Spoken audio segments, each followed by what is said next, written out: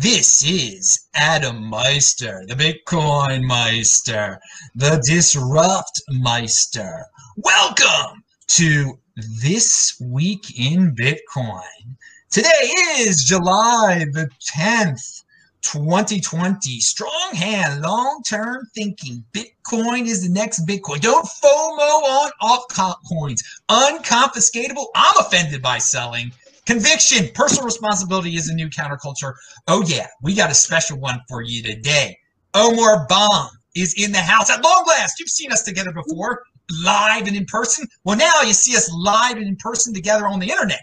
Welcome, crypto. Oh, Brekkie has returned, Brekkie Von Bitcoin. And Nick of Bitcoin Magazine, welcome to the show. You're making your debut on the show today, too. I am so pumped to have everybody here. Remember, dudes, you can ask questions in the chat. Type in Bitcoin Meister, do the super chat, disruptmeister.com, TechVault on Twitter, retweet it. All right, so there was a lot of big news this week. I was pretty pumped about the Coinbase IPO talk, all right? There's some people that they're not big fans of Coinbase, so maybe they don't think it's a positive. But we got Brekkie here in the house. He's going to have a unique take on this because you deal with Swan a lot. So Brekkie Von Bitcoin, we'll start it off with you. What's your take on Coinbase IPO? Coinbase IPO, yes. I do work for Swan. I'm their creative director, so I am quite biased, but that's because I believe we're doing a great thing. I mean, look, Coinbase was probably going to IPO the entire time. We all knew that it was going to happen. So I'm not really surprised. I don't really see why they need more money, to be perfectly honest. I think they have plenty of money. They're making lots of money. They charge way too much on fees.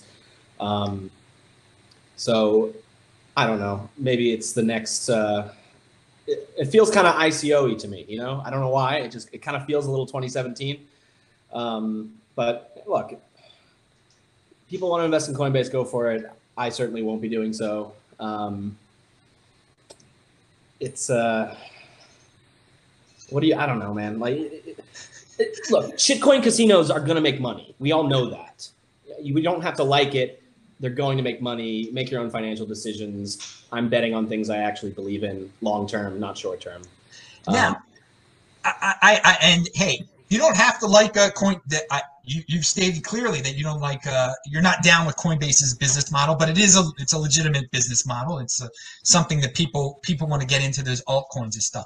But the bigger picture, though, is there's going to be a day, and it could be at the end of this year, where there's a huge amount of media attention on Bitcoin because of this. I mean, do you look at the positive side there with that aspect of it? I mean, I do, you know, like, and Coinbase is where I went to get my first bit of Bitcoin, you know. I'm not sure if they're a net positive or net negative at this point, but I think all news for Bitcoin is good news.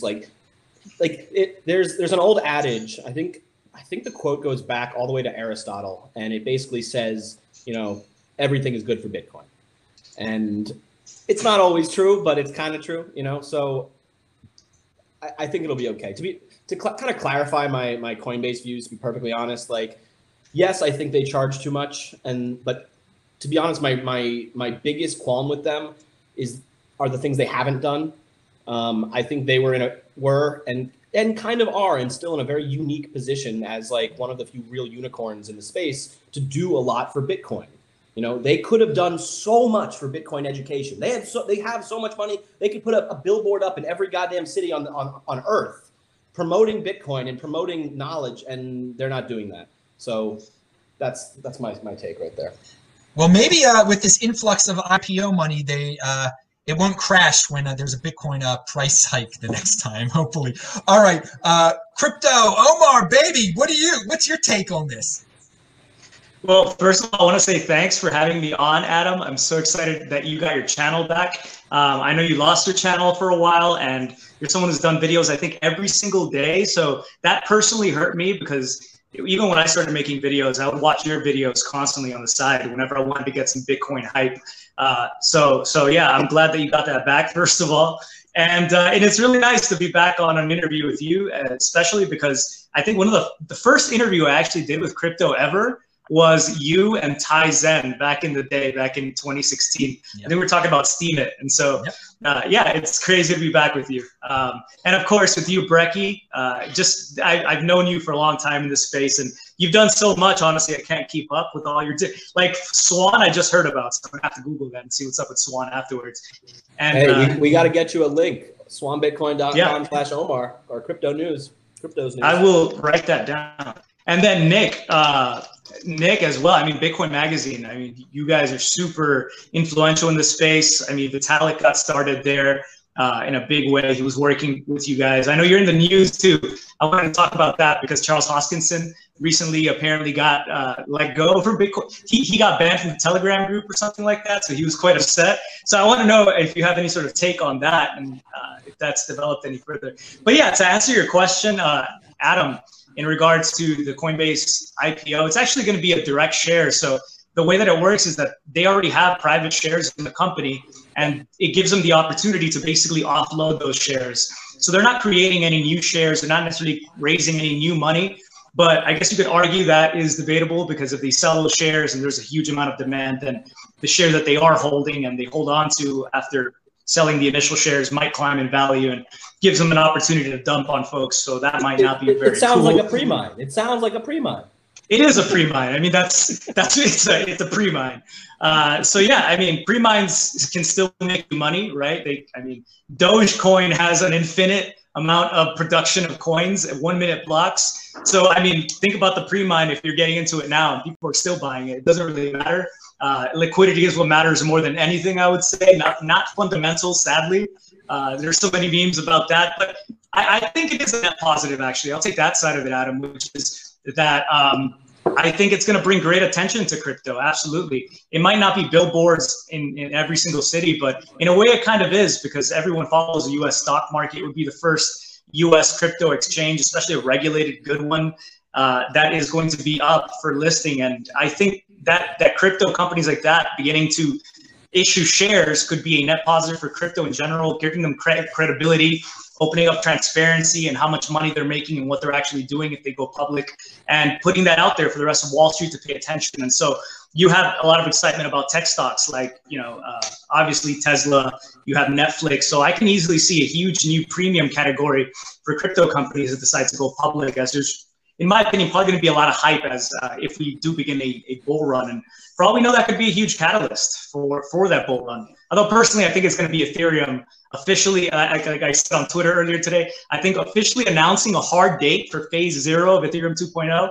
is probably going to be the kind of thing that breaks Blockfolio again. So especially what we've seen with DeFi and everything else. So I'm just excited. I think it's something fundamentally bullish. Of course, there's going to be negatives out there, but people holding shares in Coinbase gives them an incentive to be like, for example, if I bought a certain stock, am I more likely to engage with that company as a customer? I would argue probably yes. So people just like, oh, what is this new Coinbase company? Oh, crypto, cool. I want to see my stock price go up. I'm going to talk about it. I'm going to talk about crypto a little bit more, maybe do some more research. And I'm not just talking about small players. I'm talking about big players here, the big whales. So that's kind of my perspective on things. Very, very unique perspective there. I do want to remind people, I'm not saying to buy those Coinbase shares. You want to buy the real thing. You want to buy the real, but they're people. I mean, this is where the big boys play. So some people want their piece of cryptocurrency by owning a cryptocurrency stock. Let them do it, and I think a lot of people will. By the way, in the article, it also said that BlockFi is thinking about having an IPO in 2021, which is very interesting. So, Nick, we've said a lot, but I'm sure you've got some ideas about this too. What's your take on IPOs for cryptocurrency companies? Is this going to get the mainstream aware of Bitcoin? Before I say anything, I just want to say thanks for having me. It's my first time on the show, and it's actually my first time talking to any one of you three. So it's nice to meet you, Omar and Brecky. Nice to meet you. So my thoughts on this Coinbase thing, I kind of have similar thoughts with Brecky. after Coinbase got caught, or they admitted that they were selling their user data to the government, I really was like, okay, you know, in my mind, I kind of threw them in the trash can, and I just haven't been paying attention to them that much.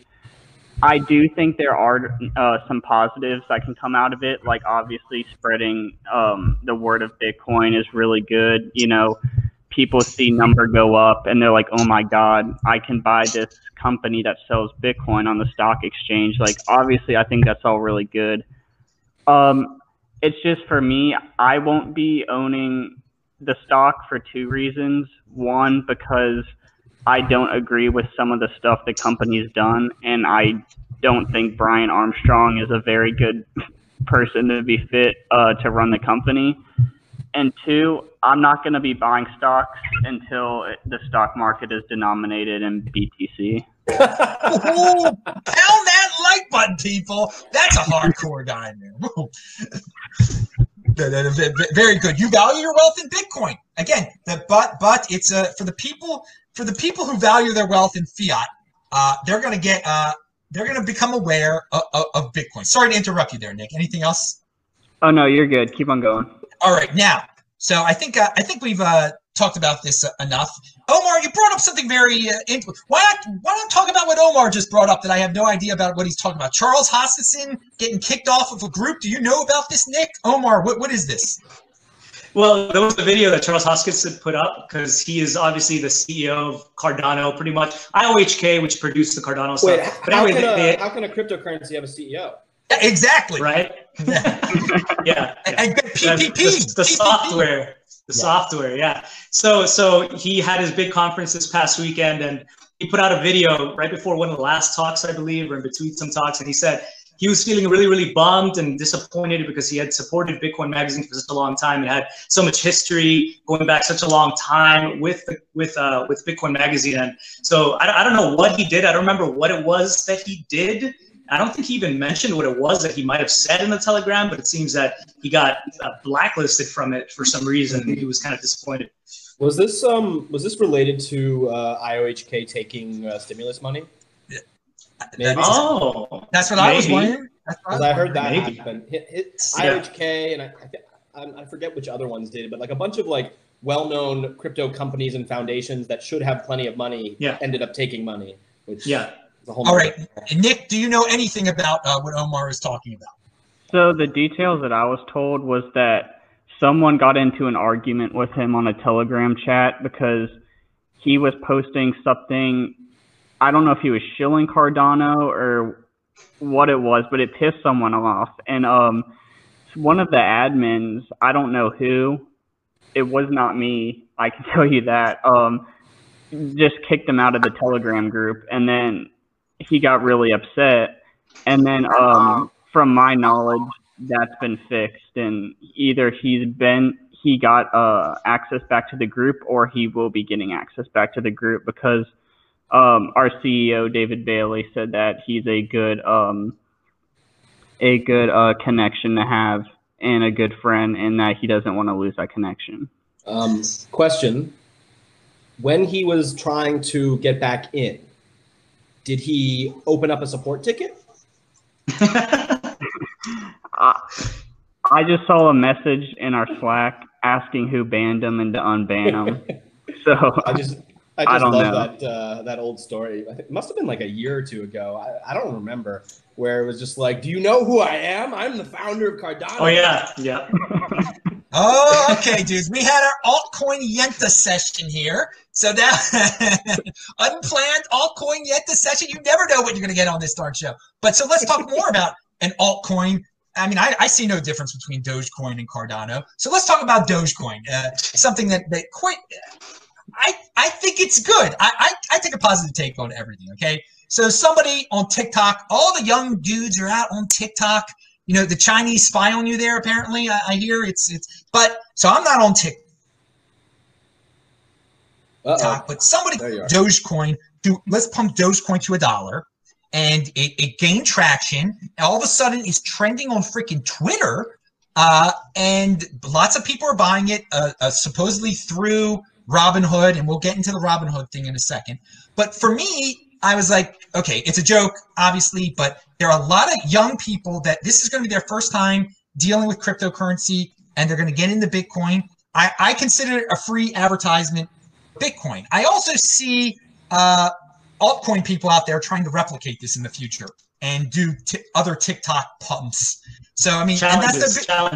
They're calling them challenges. Okay, challenges. Right? So, what's your challenge? It's a Dogecoin challenge. The price? Can we get to $1? Come on. So, and to get to $1, it would have to have a market cap that would be very close to Bitcoin's. So, I mean, if you look at it that way, you see how silly it is. But, I mean, they did pump it. And so, Omar, what's your take on this? Well, it's kind of scary, like you said, Adam, because there was a post on the cryptocurrency subreddit the day after the pump started, and there was a miner asking, hey, do miners in the US have to pay taxes? And then if you go into the post, the miner's like, yeah, I just picked up this coin. You probably heard of it. It's called Dogecoin. I just grabbed it on Robinhood. And so I was just wondering about taxes, if miners have to pay them.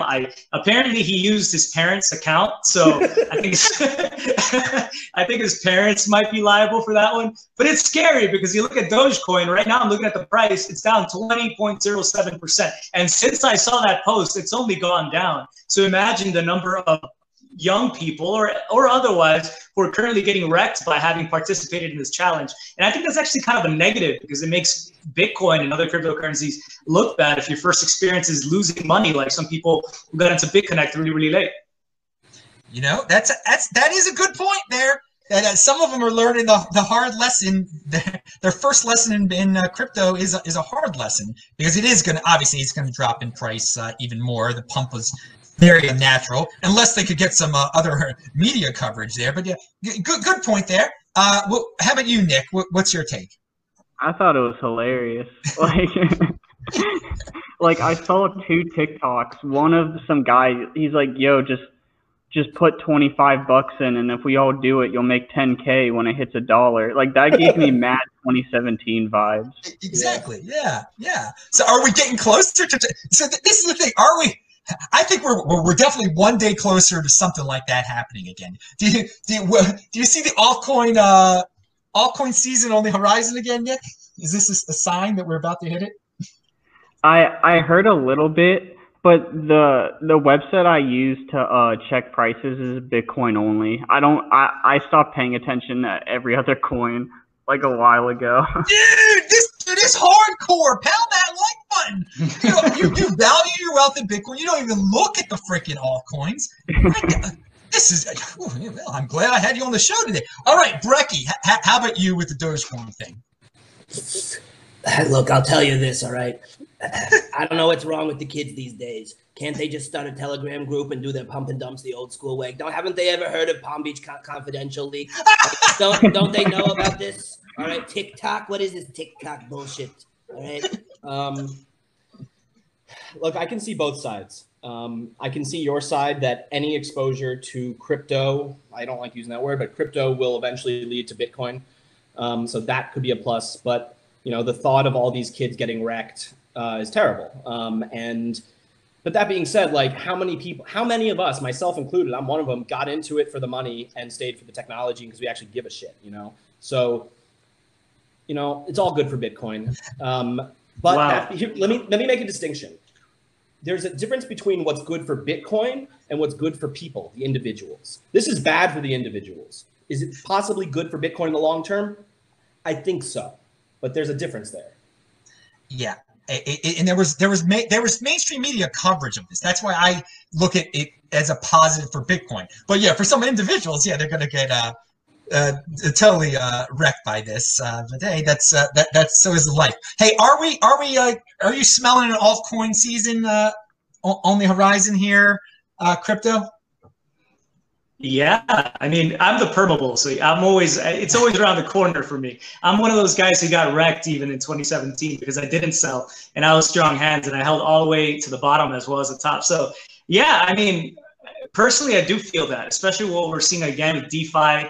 Like I saw a tweet earlier that talked about the numbers on Ethereum, even the amount of Bitcoin left on Ethereum, which I don't think is necessarily good for Bitcoin. that you're having so much Bitcoin locked up in smart contracts that it's still so early in the game. That could be destructive.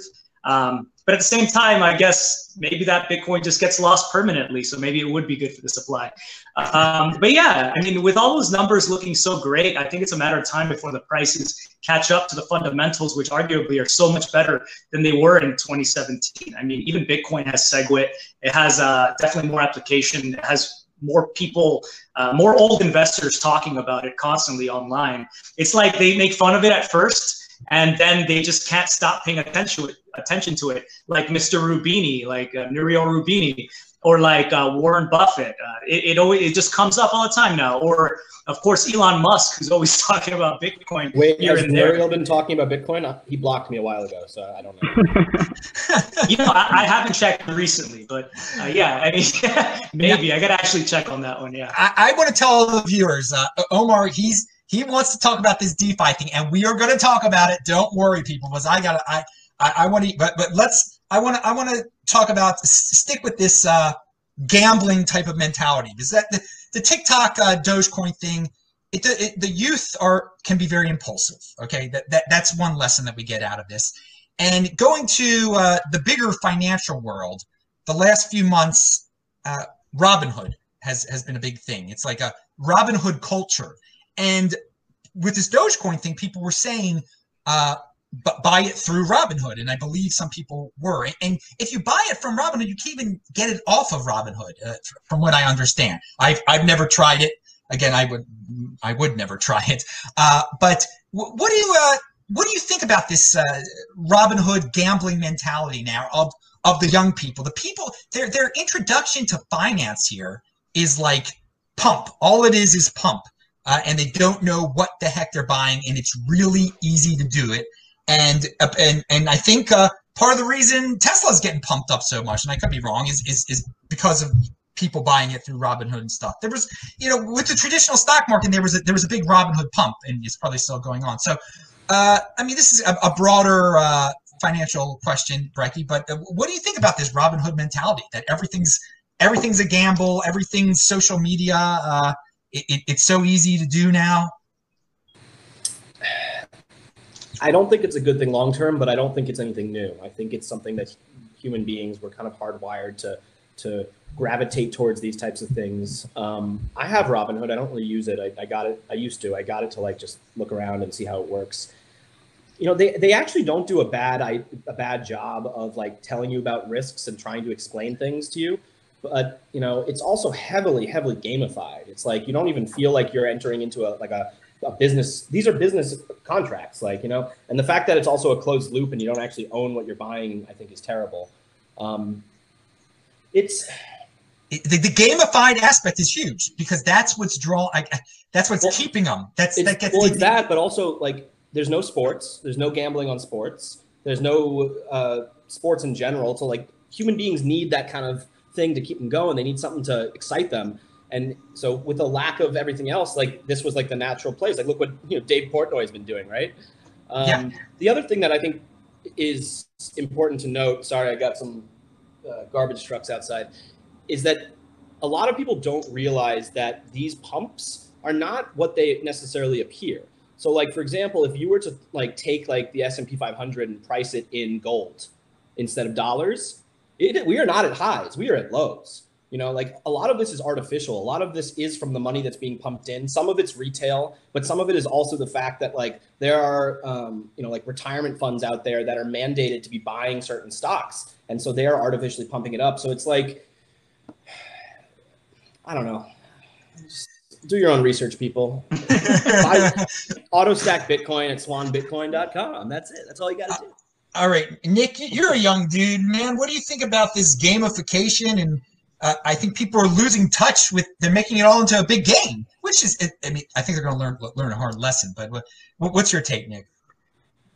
The younger people getting in and buying stuff on Robinhood because it's so easy. Like a lot of young people don't have much money to begin with, so the money they are getting wrecked on isn't very much. But the thing that scares me is the kids that will try and trade with margin.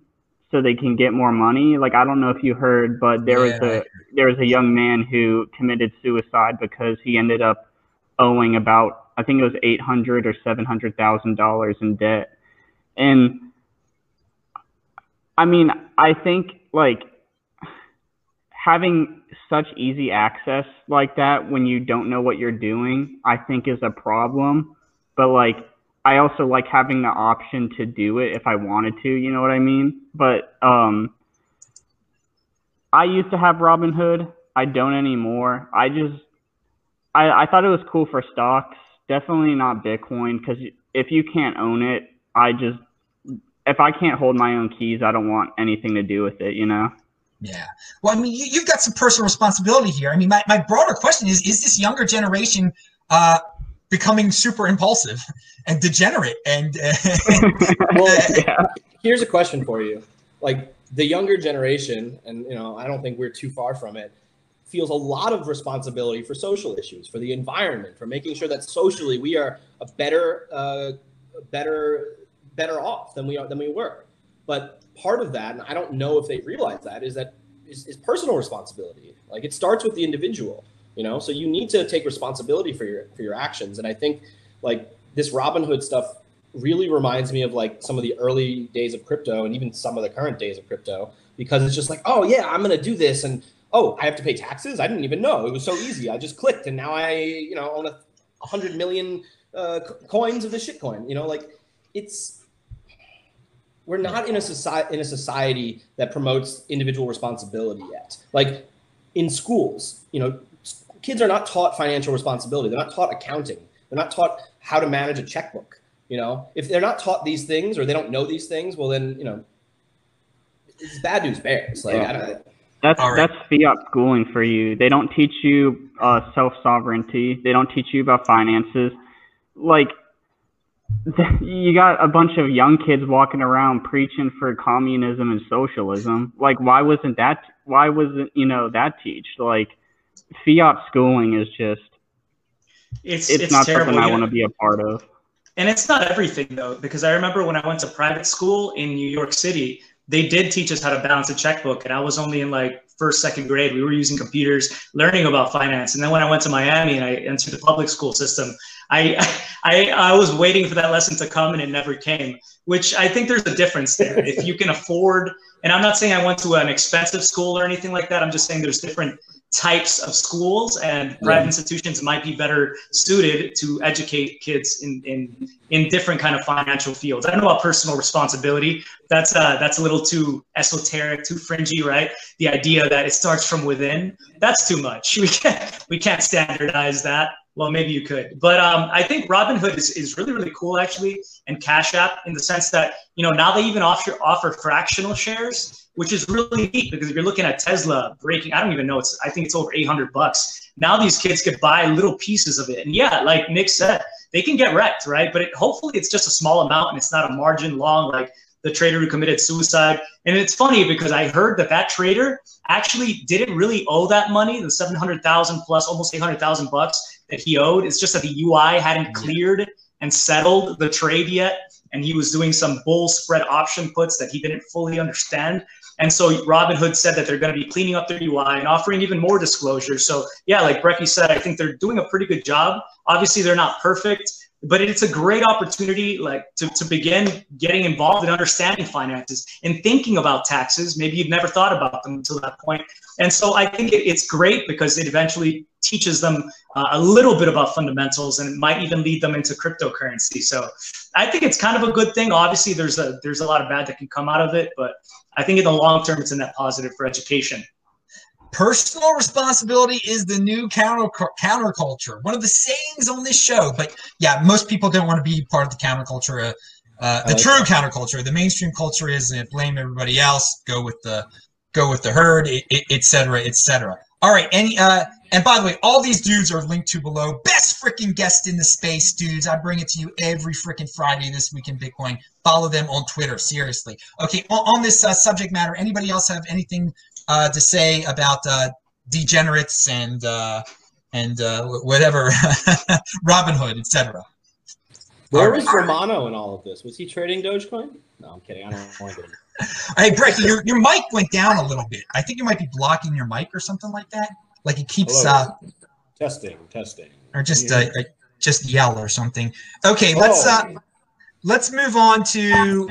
I think it might be time to talk about. All right, Ethereum and DeFi and 2.0 and Ethereum 2.0. There's a lot of different takes on this, and you have to get outside your bubble, I think, to fully appreciate or see what's going on. The guys, and Nick, you're awesome that you are hardcore Bitcoin. I think there's a lot of, and I'm hardcore Bitcoin, of course, too. But there are a lot of and Brecky, of course, Brecky is hardcore. I worked hard for this maximalist thing I got going on here. Yeah, dude. I mean, he's taken it to a whole new level. I mean, he's got a company working for a company and stuff, dealing with this stuff. Now, there's a common thread among a lot of people on crypto Twitter that are hardcore Bitcoin people, and Udi basically leads this charge that Ethereum's a joke, et cetera, that everybody hates it, that nobody's using it, et cetera. But then when you look into, you start to investigate some of these Silicon Valley people who want to have like the next Bitcoin, okay? And I don't believe Ethereum is the next Bitcoin, but there's just some people that love things like that. They don't even fully understand what it is. They're getting pumped for this thing. There is a lot of money being thrown into this DeFi thing. So I believe, I mean, I'm just going to look at the facts on the ground. I'm not the biggest Ethereum fan in the world. I'm not buying Ethereum, but I can't deny that this is going to. I lived through the ICO thing. I saw like ladies in Australia that were talking about buying ICOs, and they had no idea what they were even really talking about. But Ethereum had come into their mainstream world somehow. So Ethereum 2.0, the whole DeFi thing. These are buzzwords. They're being used as buzzwords to attract people, but and they're going to be people that. And I mean, I'm finding out about shows where people are so into these DeFi tokens and whatnot, and they're really hardcore about it. Now, do I think that what they're talking about will succeed? No, I don't exactly think it will. But I say all this because I want to give my take. It's real. And then I think it's going to be bigger than the ICO thing. And I think a lot of people are going to end up very unhappy. But I think some people will end up happy. And I am a guy who says, hey, innovate, compete, don't complain. So we have Omar here today who, as long as I've been following him, I mean, this dude was like mining Ethereum on a computer. It was next to your bed in Florida or something like that. So you've seen a lot. You've seen a lot change in Ethereum. What is your whole take on the Ethereum 2.0? I know you're going to say you're bullish, obviously. And what's your take on kind of the rep that it's getting in the Bitcoin community too? So I said a lot. Now it's your time to say a lot, Omar. No, there's a lot. I do want to say that I'm not one of those guys actually who fully is recommending everybody messes with DeFi. Like I've done one real video kind of describing what that looked like, where you basically lock up some tokens, then you can borrow some tokens using that as collateral, and then you trade those tokens for the original token that you locked up as collateral, then you lock it up again, and then that opens you up to more, and then you borrow more, and then you trade more, and you just repeat this until you basically decentralize your leverage in a huge way. It's extremely scary because, I mean, obviously, like I've said before, smart contract risk, these are things that even the best auditors can't really audit this because it's brand new technology. And there are so many endpoints. And even with the amount of people looking at it on Twitter and trying to break it apart into devs, there are still issues that come up constantly. Just last week, there was a hack on Balancer. So I do feel like some people are setting themselves up to get wrecked. So I always recommend, like, if you want to do this, then do it for educational reasons, because I do feel it's important in the future that I think even Bitcoiners, right? Like this idea of not having to do necessarily KYC, having centralized institutions who take an extra fee in the center. Omar, your mic.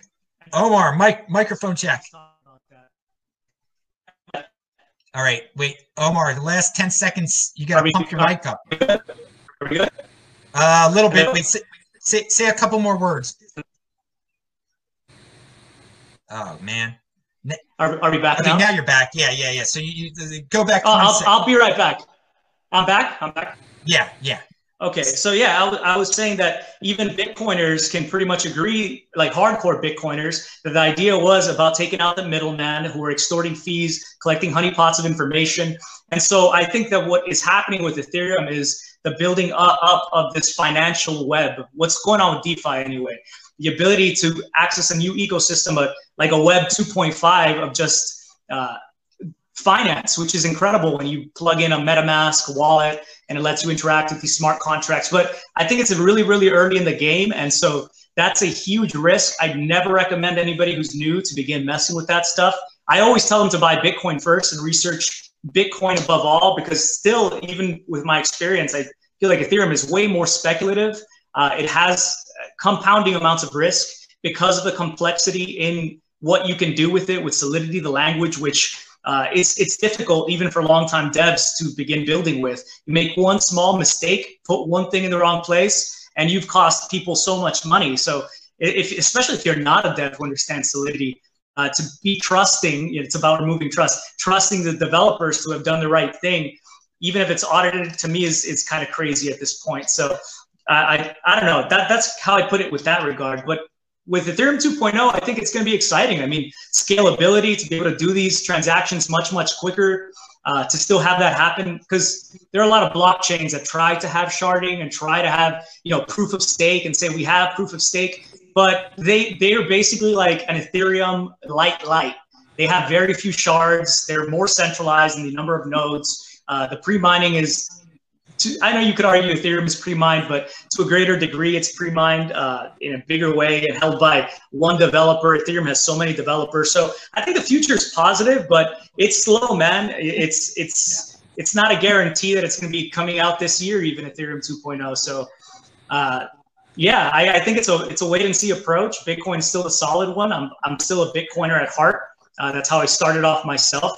I just saw the potential for more gains, of course, with Ethereum, and just so much more that you can do with it that you can't necessarily do as easily on Bitcoin, that does provide value. And being able to lock up some Bitcoin and let it access that Ethereum ecosystem, I think is really, really cool. But this needs to be battle tested a little bit longer before I could ever really recommend anybody put any serious money into this. Now pulling off this transition to 2.0, I have read about it, and it sounds like it is incredibly complex. And that's why so many people saying it's not going to happen. So you do believe they will be able to pull this off? I do. I've been following it forever, and I still listen to the talks, the actual developer meetings, and so I see the work going into it. I see the discussions about economics. I see EIP 1559. I see EIP 1404. I see the way that you can change the token economics to basically better incentivize different parties to want to stake and to keep the network decentralized. A lot of that is just tweaking small things, but for the most part, the framework for Ethereum 2.0 is done. It's a matter now of just implementation and the small minor tweaks that are going on right now. I think there's just one more major testnet, like multi-client testnet, that's going to be done before Ethereum 2.0 phase 0 is coming out.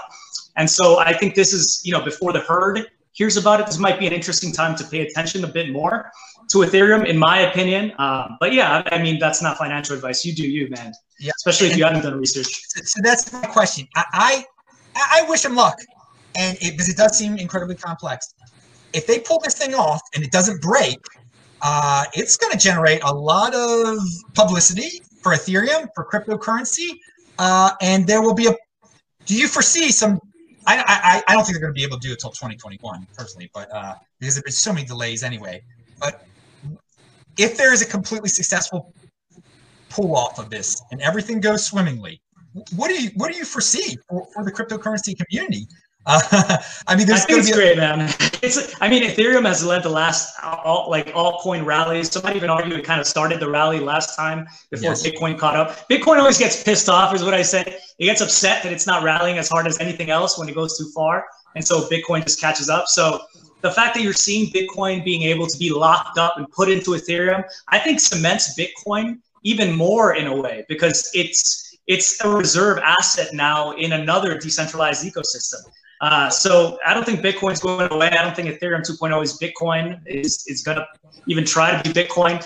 I think Bitcoin is going to be that reserve asset, maybe even the main one. I would rather hold, for example, as collateral, if I'm going to be messing with DeFi, WBTC or a Bitcoin derivative, because I know I still have Bitcoin at the end of the day that I can take back whenever I want, and I might get some yield on it. So it's more trusted than Tether. It says a lot that they're valuing their wealth in Bitcoin. Those guys that made the wrapped Bitcoin. Okay, someone was about to say something there. I interrupted someone. Yeah.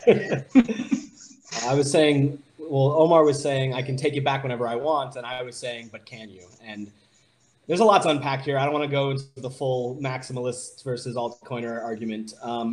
My perspective is that Ethereum is too centralized. There's a centralization scale, and all projects are somewhere on that scale. I would argue that Bitcoin is the most decentralized project that exists at the moment. And if something's trying, I don't want to say trying to be money, but here's the thing: if you create a token, whether you realize it or not, it is competing with Bitcoin as money. And if you subscribe to the Austrian idea that, the harder money will win, then in the long term, everything will come back to Bitcoin. It's complex. I'm not going to get into it, but that's one way to look at it. The other things to think about, and Omar, I think you did a good job talking about this, is the risk. There is a lot of risk in something that is this new. It could break. People could lose money. So I don't really give a shit what anyone else does with their money or with their Bitcoin. They want to go for it, go for it. To me, this kind of feels like the flavor of the year. Ethereum has the narrative has shifted for Bitcoin, but the narrative has shifted for Ethereum many times. And this is just the latest, in my opinion. Also, it's like a lot of the times you're taking something decentralized. Let's say with wrapped Bitcoin, like you're taking something decentralized and you're centralizing it again. And look, I'm not always opposed to that. What I'm opposed to is people doing that without realizing the risk. Even something like BlockFi. A lot of people don't like BlockFi. They don't like giving up their private keys, and I totally understand that. Yep. I have no problem with BlockFi in general. I have a problem with their lack of risk disclosure. I have a problem with people not understanding what they're getting themselves into. The same way that these young kids are getting themselves into a Doge pump and getting wrecked. They don't know. And part of it's personal responsibility. You need to take your own responsibility for messing around with a smart contract that you cannot read or understand. But part of it is also the messaging. Part of it is the communities that are trying to get people interested and active in these new innovative things. And they should be doing so in a responsible way. I agree with that, actually, because, there weren't many Ethereum shills. I was one of the first ones, as you can imagine, who's publicly out there. I started the Ethereum News channel. That's what my channel used to be called. And I just realized nobody was talking about it, but it was mostly devs and chats on Reddit and stuff like that. But now, I'm sure you've noticed on Twitter, there are many more Ethereum shills, as you might see. And DeFi shills. There are DeFi shills. Yeah, now they're DeFi shills. They sound like drug dealers in the movie. Oh, yeah. Oh, why don't you wrap your Bitcoin? I'm just like, no, go away. Yeah, and I think part of that is definitely that there's been more incentivization for that. Like, there's actually funding now. If you are an Ethereum shill, there's a way to get that through Gitcoin grants, which, as somebody who supports Ethereum, I think cool. Somebody's doing that work and getting paid for it. But at a certain point, it's like, what was that quote that Hartej said on Twitter the other day? It was like, they're the worst, the most harmful addictions are carbohydrates, heroin, and a monthly salary.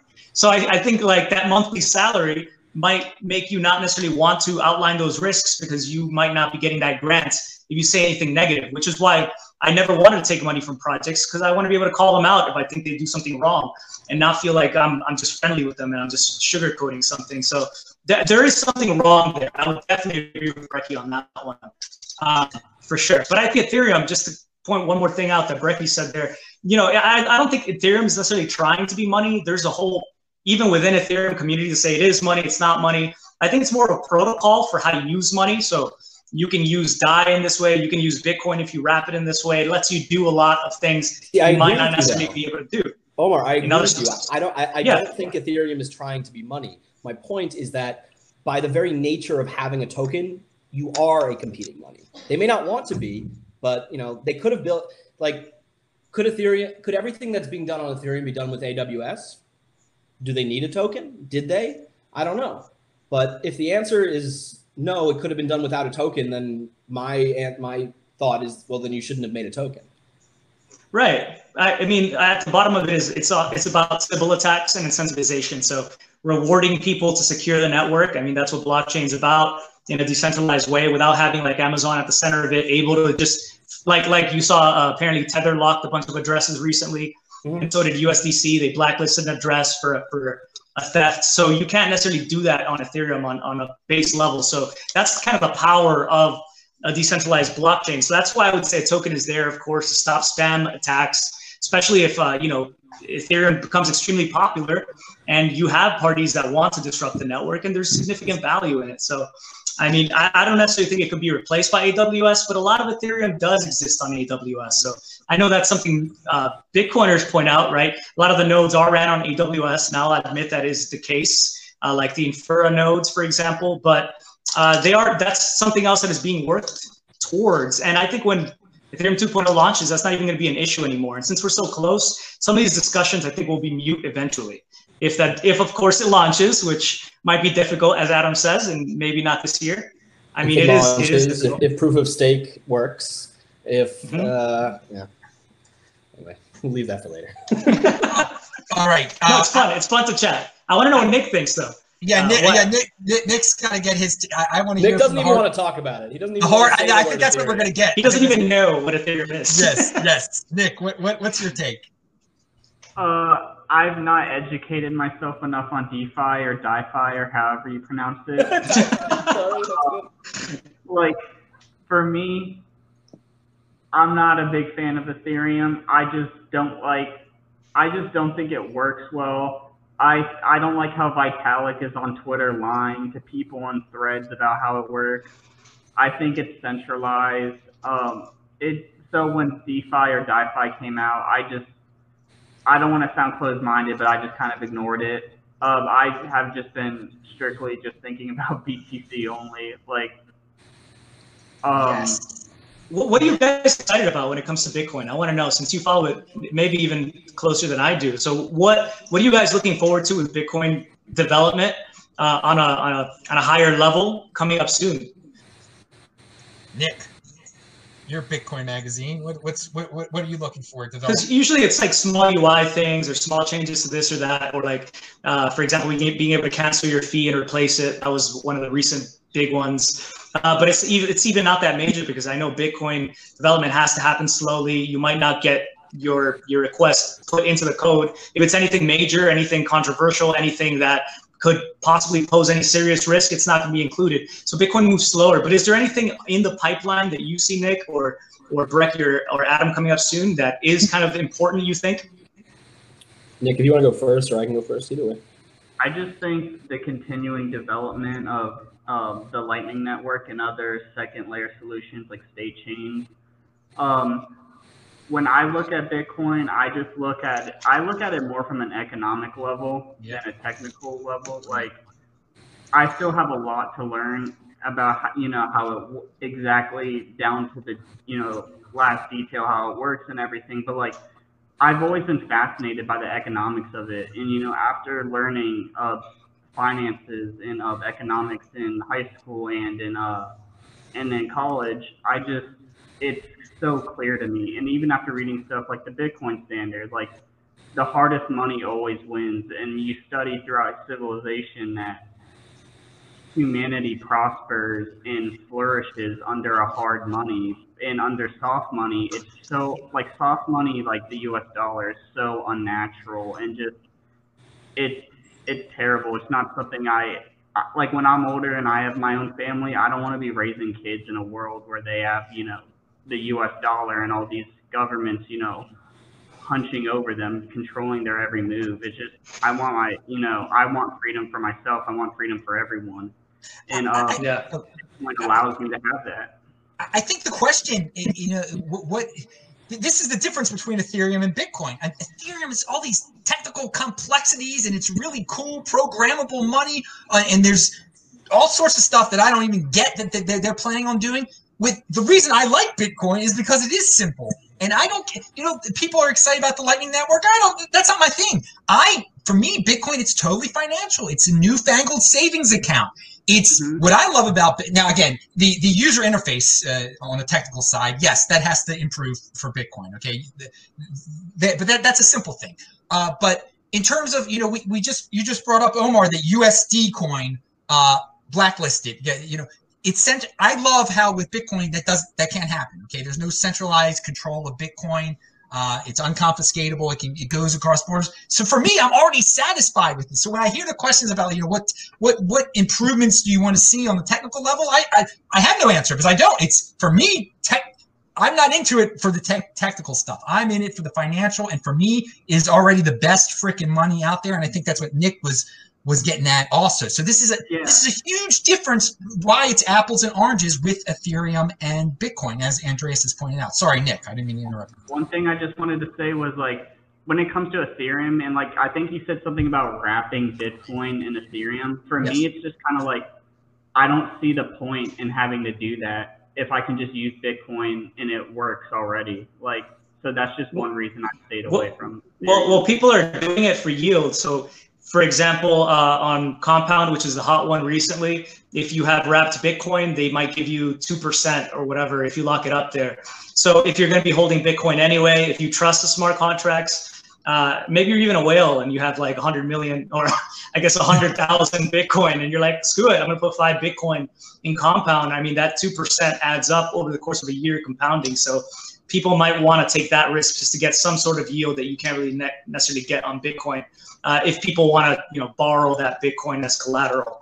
But there's a risk there too, because if enough people are borrowing the wrapped Bitcoin and you put it up as collateral and it reaches a utilization level of 100%, they will not let you withdraw. So there are other risks as well. If it's loaned out, then it's no longer in your hands. So you're kind of, in a way, still seeding your Bitcoin. That's one of the things I guess Brecky might have wanted to bring up earlier, that you can't, if you could get your Bitcoin, when he said that. The name itself, wrapped Bitcoin, it does not expose the risk, okay? Because it's a Bitcoin IOU. You're giving away your Bitcoin, and they're saying I owe it to you. You'll get it back eventually. It's not the same. It's not the same as owning Bitcoin. It's not the same thing. So, but I mean, they can call it whatever they want to call it. But it is. Yeah. It's risk, and everyone's brought up that word. Some people downplay the risk, but it's risky. It's much riskier than owning the real thing. Brecky, I didn't mean to interrupt. No worries. I mean, yeah, look, responsible risk disclosure is something that I think I've mentioned earlier on the show. I'm mentioning again now, and I'm going to be mentioning again going forward. It's something that we need to push for. And understanding that there is some risk, or what that risk is, so that you can make an appropriate decision, that's key. I'll show it a little later, but for example, one of the companies I work for, we're about to release an app where we're offering 12% interest on Bitcoin. That's pretty high. But that being said, there's risk. There isn't I think the risk is low. I actually have a bunch of my money with the company, but I'm making it a priority for us that we are going to not make the same mistakes that other companies did, that we are going to lay out all the risks so that you can make the decision on your own, that there's no smoke and mirrors, Shit, I just totally forgot where we were. Omar, what was the question you were talking about a second ago? He was asking your technical improvements to Bitcoin you're looking for. Oh yeah, I was talking about that. Yeah. So I do want to echo Adam and Nick a little bit in that I think for people who have been in the space a long time, sometimes you forget, but the fundamentals of Bitcoin are really fucking exciting. To us, there's a hard cap, 21 million, and it's unconfiscatable. We've heard that so many times that it might just be white noise to us, but that is fundamentally different than anything out there, including Ethereum. I'm if you're looking, if monetary policy is important to you, it's Bitcoin, and that to me is still every day incredibly exciting. And like Adam, I'm happy with where it is. I'm storing a good portion of my wealth in Bitcoin, and I truly believe that in the long term, I'm going to preserve that wealth as the state tries to suck it away.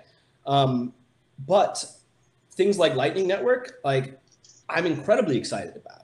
There are things like integrating Lightning with gaming, and it's already happening. Micropayments, I haven't gone back and tried it again, but Light Night, you're doing a battle royale and you're playing against people, and you shoot someone and they die, and you get a little bit of sats for it. Like, that's incredible. Or being able to incentivize people in a way that wasn't possible before with micropayments. That's incredible. Even like something like the Aeon or Ion project, like Microsoft is using Bitcoin to be able to establish like real digital identity. Like the fact that Bitcoin is so secure allows things that just isn't possible elsewhere. And so I think there's a lot that's coming, and there's a lot that's being worked on, and I don't think we've seen the end of it. I think Bitcoin moves slowly, but when things come out, they're big.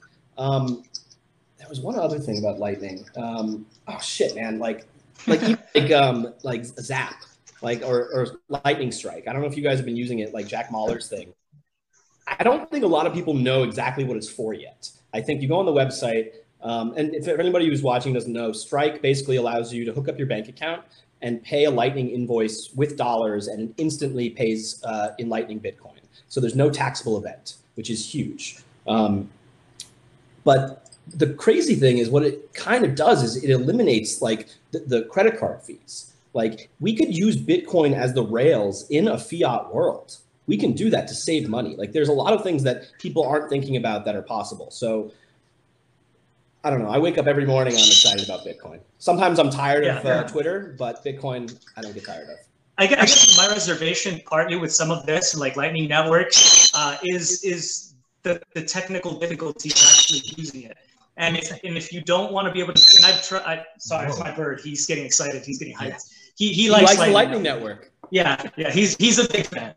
we debate a lot, but yeah. So if you try to actually set up your own Lightning node and send some payments and receive some payments, it's difficult. As you know, you have to have 100% uptime if you're going to be receiving. You have to have your computer on, your node on. So for the average person, it's not very, very easy to use. And so you have to kind of cede that control over to an operator who might have arranged for that to happen in a more centralized way that could end up stealing your funds. So maybe Lightning Network will get better. And I think it is still making strides to make it easier user experience-wise. Yeah, it's still earlier for sure. But for now, I think that's where Ethereum might look a little bit better. It's that just from, to try to give Bitcoin that extra functionality of use or to get some sort of yield, you have to seed it to like BlockFi. And I'm not sure how Swan is doing it, but you have to cede control of your private keys to them and they hold your Bitcoin. Yeah, you'll get some yield without having to create wrapped Bitcoin, but it's still at the end of the day, it's a matter of choice. Do you want to go with a more centralized option, or do you want to go with a decentralized option? But then you'd have to use Ethereum. So it's nice to have that choice, however, and I think Bitcoin will compete more with Ethereum in the future. It just moves slower again because it's not about moving fast and breaking things. It's about doing things securely. And I can respect that approach that Bitcoin is taking now. All right, I think we've covered this pretty well. I want to get to the conclusionary part of the show here, but Nick's got to go pretty soon. He's got a meeting to go to, so we'll start out with Nick here. I do have a question, a current event. Harvard is charging full $50,000 tuition next year, but you'll be at your parents' house. And I immediately said, and other colleges are going to do the same thing. And I just thought, so many kids are they're going to take that, and that's terrible to be compliant that way. It's an opportunity. All that money, it could be spent on, or a little bit of it could be spent on Bitcoin. You could take a year off until you get your real college experience, because it's not a real college experience, being at your parents' house and looking at a computer. Nick, do you have any? I mean, you're probably in college pretty recently. Any take on that? Maybe the situation that's going on, current events, where college kids are now going to be saying, a lot of them are going to be like stuck at home instead of having a real college experience. Maybe some of them will wake up to Bitcoin and alternative ways of living their late teens. So take it away, Nick, and please, and promote anything you want to talk about too. So, to give you a perspective, I'm only 20 years old, and I'm going into my third year of college. But I've been debating so hard whether I even want to go back, because there's just so much more opportunity in Bitcoin, and you can make, to any of the young people out there, you can literally make a career for yourself on Twitter. like for the past like 3 years, I've literally just been memeing on Twitter. I got a job from it. I got an internship with Marty Bent from it. Like, I'm doing pretty well for myself, and I don't have a college degree. And it really just annoys me when I see Harvard like charging people $50K a semester for online classes is just jokes, because you know all the kids are just gonna sit home and cheat on all their tests, and they're not gonna learn anything. Like, I think even for in-person classes, I think $50K is way too much. And like, I don't know, like, if people want to drop the prices, like, how about you just boycott some of the schools? Like, like, stop paying for all these expensive classes. But I know it goes in a little bit deeper than that, because a lot of people need the degree to get a certain job. But for me, myself, like, classes start next month, and I still haven't signed up for classes, and I've been emailing with my counselor, like, I don't know what I want to do, and like, yeah. Wow, I did not know you were still in the university system, man. What, you've got some decisions to make, definitely, and you bring up. I'm so glad you could bring this perspective, because you're living it now. I would not want to be. I loved my time. I loved the social interactions of college. I really had a fun time. I was just saying the same thing, man. I'm like, they've been trying to kill the arts since I was in high school and college, and now they're succeeding, because there's no sports, there's no chorus, there's no theater. I'm like, I would have hated school. I literally would have hated it. I don't know. Yeah, so this is me on Twitter for sure. It's a very yeah, Nick, you're living in the golden age. You're taking advantage of all this social media tools. So many people use Twitter just as a place to yell at people. You have seen the true power of social media. You can get jobs, you can network. It is so you do wonder, is college becoming outdated? I'll tell you one thing: if you're below a top tier college or below a second tier college, you shouldn't be paying like a $50,000, $20,000, $30,000 to go to West Virginia. I don't want to rip on West Virginia, but you see where I'm going. We're living in a new era, and if you have to sit at mom and dad's house to go to some third-tier college, it seems pretty silly, and especially if you could just defer it a year. Like, okay, I'm taking my year off now. All right, Nick, I want to get the other guys' opinions, but just in case you got to go. Can I just shill something real quick? Yeah, please. So, I just want to say, check out Bitcoin 2021. The conference is going to be in LA. I'm going to be there. Brecky, I think you said you might be there. I live in LA. I'll be there. Oh, sweet. Yeah, it's going to be a lot of fun. We got Tony Hawk and Nick Zasbo headlining it. And as the year goes on, we're going to be releasing a bunch of new speakers. If you haven't check out earncarrot.com. You can go on there and do some tasks. And once you complete the task, you can get some sats. If you make a commitment to Bitcoin Core, we're giving away 5 million sats. 2 people have already done it and claimed it. Follow Earn Carrot on Twitter to learn more. If you roll over or refund your Bitcoin 2020 ticket, you get 21,000 sats for doing that. If you sign up for Carrot Alpha, you get 9,000 sats for doing that. There's going to be a lot more tasks coming up. I'm really bullish on it, and I'd love to see all you guys on there. Yeah, Bitcoin 2020 was the best. I mean, we had a blast there, Brecky, did we not? Honestly, that was the best conference I went to that entire year, maybe in the last 2 years. That was 19. Yeah, 19. Well, Nick, you are definitely in motion. Hopefully, I'll be there too. I love LA, and so but hopefully Eric Garcetti doesn't do something insane, or Governor Newsom doesn't shut that, ruin the whole thing again. But I say be defiant, guys. No matter what, have the event. I think everything will be somewhat normal by 2021. All right, Nick. Anything else you want to promote? No, I don't think so. Oh yeah. Well, actually, for the original thing you messaged me about, every month I'm doing a series on Bitcoin Magazine called Reddit Roundup. Yeah. It's where I know Reddit can be kind of a crap show, and there's a lot of bad stuff on there. So I go there every day and I pick out a couple of the best links. I compile them all on an article, and I write a summary about it, so you can just go through and click.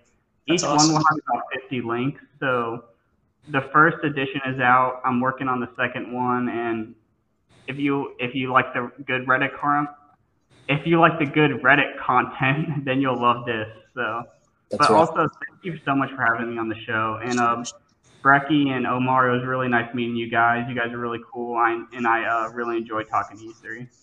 It was a blast, man. Yeah, Good luck with the school awesome. year. You're doing a real good thing there with that Reddit thing, man. You got some good ideas. So pound that like button for Nick. His initial appearance was glorious. Okay, you could drop off when you want to, as I know you got to go to that meeting. But let's stick with Brecky. You didn't comment on the college thing at all. So real quick before we continue, my phone's at 2%, so it might die. You do your closing statements then. Your closing statements. Yeah, no, I thank you so much, Adam. You're an awesome interviewer. Every time I've seen one of your shows, you always hit the hard pressing topics. I appreciate your passion, the excitement. You always fill me with Bitcoin, and yeah, I'm just as excited for Bitcoin as Ethereum. Don't get me wrong on that one. So yeah, thanks again, Adam. Thanks, Brecky. Thanks, Nick, if you're still there. Yeah, it was a pleasure hanging out with you guys and chatting. Dude, it's great that you are here. So it's totally awesome. Thank you so much. He's linked to below, people. You know him already, but follow him on Twitter definitely also. All right. Thanks, Brecky, you'll get the final word. I want to hear your take on the college thing, Brecky, and then you can do your promo and everything. Sure. Well, first I'll say if I have 2 college degrees, and if I hadn't paid for them, I would have a lot more Bitcoin right now. So there's that. Honestly, it's kind of a complex thing. On the one hand, like let's use Harvard as an example, because I actually think it's a little misleading. Harvard actually has like a multi-billion-dollar endowment, and I was rejected from Harvard, so like I know these things. But if you don't have the money to pay for Harvard, you don't have to pay for Harvard.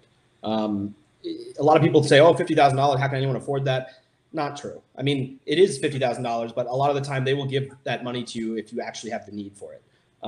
But look at the rest of society. Not every college has that kind of endowment. A lot of colleges are supported by the state. And this whole narrative that's been pushed since like, I don't know, like the 50s or 60s, maybe 70s. It's like, you need a college degree in order to get a job, in order to get the wife and the kids and the house and the this and the that. You know, it's bullshit. For a while, it was true. And in some industries, it still is true. But I think we are diverging from that, and it's a very good thing. If I were in Nick's position, or if I was younger and like I just wanted to work on Bitcoin, or I wanted to like be a coder, like there are very few professions that you cannot learn everything you need to learn from the internet if you are smart enough. So it's not for everyone, but you know, I don't know. I think if the choice is between paying $50,000 for online courses or doing something else, go do something else. Like it makes zero sense. All right, Brecky, you said you wanted to talk about some business to promote or something in the middle of the show. You said at the end of the show you would bring it up. Yeah. Well, I work for Swan Bitcoin. In my opinion, the best place to auto stack Bitcoin out there, swanbitcoin.com. I think I mentioned it on the last show. But I've been working for a company called Tantra Labs for about a year now. And what we do is we specialize in algorithmic trading, which means basically for the last 2 years, we've been building and testing and honing in on this. And it's been live with investor money for about a little over a year now. And previously, we only were allowed to take money from accredited investors. And now, basically, within, let's say, I think by August we'll be live, but we're launching a beta for retail. And basically, we are going to be similar to a BlockFi or a Celsius, where we offer 12% on your Bitcoin, which is higher than anybody out there. And the reason we can do that is because we cut out the middleman. You know, a BlockFi or a Celsius, they don't really tell you, it's not obvious, but they take whatever you lend them and they lend it out to other people. And we don't do that. You know, we're the ones who are trading the Bitcoin. And look, as I've mentioned multiple times on this show, there's always risk. But the thing that I am making my focus, and literally after this, I'm working on this all day, is responsible risk disclosure so that people can make their own decisions. You know, lending out your Bitcoin, putting it to work, giving away your private keys, not for everybody. And it shouldn't be for everybody, and no one should bet the farm, and no one should be encouraged to do so.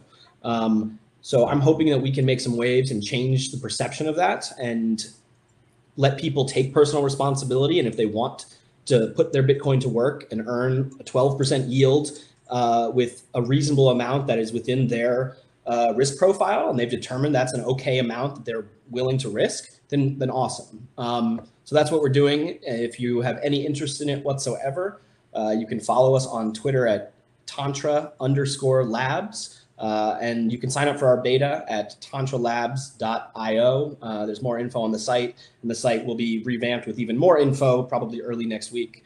And as always, I'm on Twitter at BVBTC. And Adam, you're a legend. I don't think there's a show I have more fun on than this one. So thank you for having me, as always. All right. In motion. We bring the energy here. We bring the hardcore. Dude, you are the survivor. The other dudes dropped off their phones, died. They had meetings. That is it. You are hardcore straight out of LA, baby. Yoda in the background. It doesn't get much better than that. Everybody, I'm Adam Meister, the Bitcoin Meister, Disrupt Meister. Remember, best freaking guest in the space every freaking Friday here. DisruptMeister.com. New show every day. Backup channel on Saturdays is the Beyond Bitcoin show. I think I'm going to do a little extra show over there today. So subscribe to the main channel, the backup channel. Shabbat Shalom. We will see you tomorrow, next week, whenever. With Adam Meister, it is conviction. Thanks a lot, everybody. Thanks a lot, Brecky. Spread the word. And